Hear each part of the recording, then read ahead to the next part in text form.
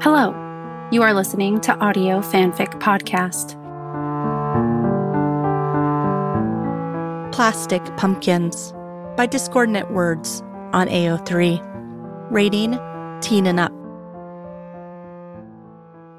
There's a grinning jack-o'-lantern upstairs in the bullpen, half filled with miniature Snicker bars.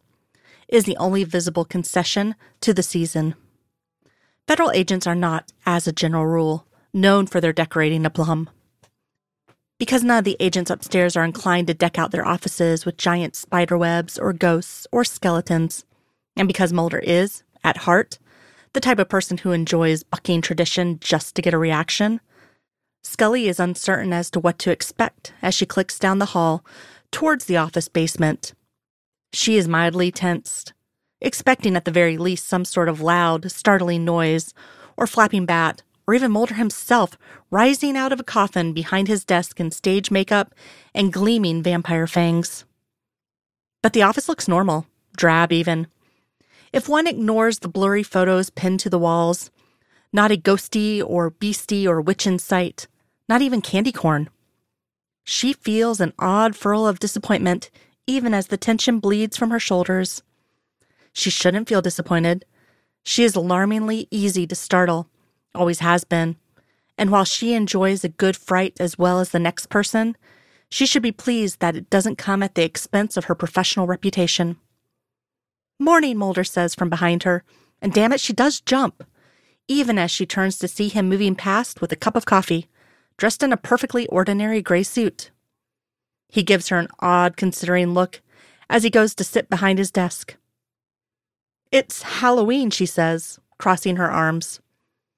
He nods slowly, studying her face. He is still sussing her out, she thinks, and she him. "Were you expecting me to arrive in costume?" he asks finally. "Perhaps draped in a bedsheet? The ghost of Spooky Mulder forever roaming the halls of the Hoover Building."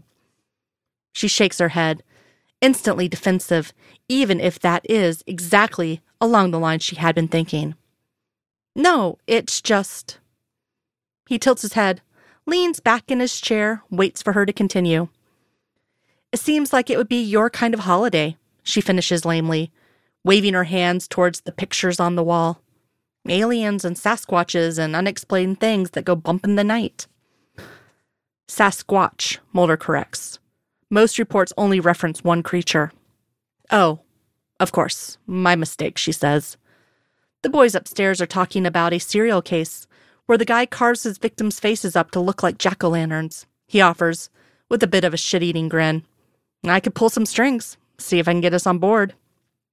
She grimaces. "No, thank you."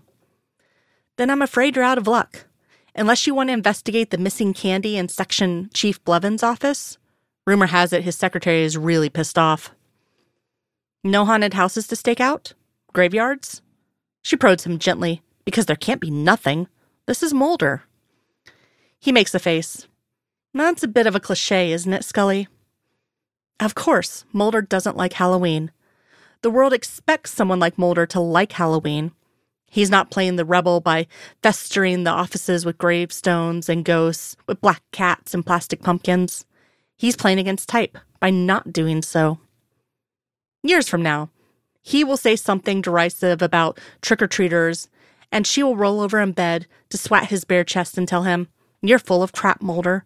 I know you've already bought the candy," because he'll have hidden it in the hallway closet, behind the trench coat he no longer has cause to wear, and because she knows he is secretly pleased by every pint-sized goblin and superhero that dares to darken their door.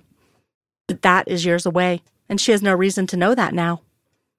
For now, she is simply surprised, and then unsurprised, and files this bit of information away in the ever-evolving dossier she is starting to form on Fox Mulder.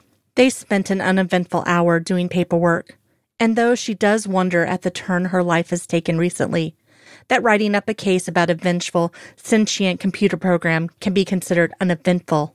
There are no surprises and no scares, and nothing even approaching what she expected Halloween Day and the X-Files division to entail. At 10:30, she stands and stretches, vertebrae yielding satisfying pops.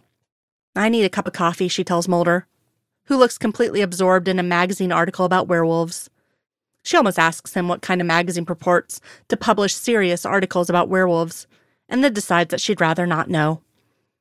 She bypasses the oft-neglected coffee pot nearest their office, and instead goes back upstairs to the well-lit and bustling bullpen. "Oh, hey," Greg from accounting smiles at her, as she stands stirring in the milk and sugar. "You're still with us. That's good." His voice drops to a conspiratorial whisper. "Seen anything spooky yet?" She gives him a smile, takes a sip of coffee to avoid answering as she makes her exit. There's an agent showing off pictures of his kids in their costumes, and she pauses to admire their grinning, made-up faces. It triggers a sudden nostalgia in her for days long past. Trudging up and down streets clinging onto Bill's hand, listening to his mostly good-natured complaints, while her mother looked on fondly from a distance. Her thoughts turn to Mulder, and she thinks it must have been much the same. He, the perpetually complaining big brother, leading his costume and adoring kid sister through the neighborhood in search of candy. It occurs to her, as it often does at odd times, how many things that are cause for joy in other people must bring him small sorrows. All those holidays and birthdays and missed moments. The people that surround them, they see the weirdness, the glib humor, the aliens, the uncomfortable ways he has of getting inside someone's head and fretting out the truly dark.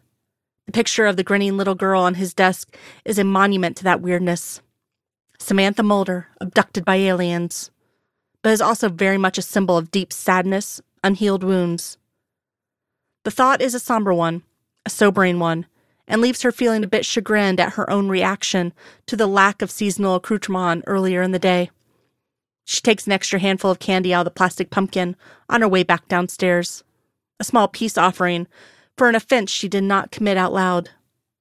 Mulder is shrugging into his coat when she steps back into their office, and she feels the slight quickening in her pulse that always comes with a new case. "Something come in?" He gives her a crooked smile, waves a file folder in her direction. Victim by the name of Regina Grossman, her remains were discovered in the front yard of her home.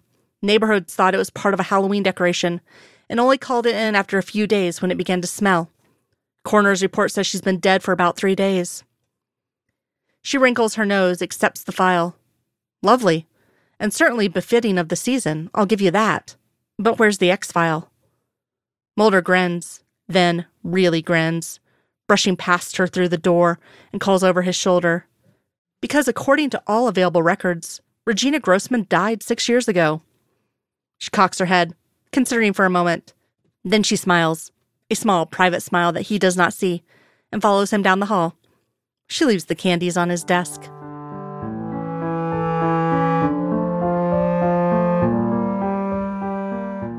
If you like this story and would like to contribute, you can do so by going to our Patreon page at www.patreon.com/audiofanficpod. As a patron, you are granted early access to one new story of your choosing per month.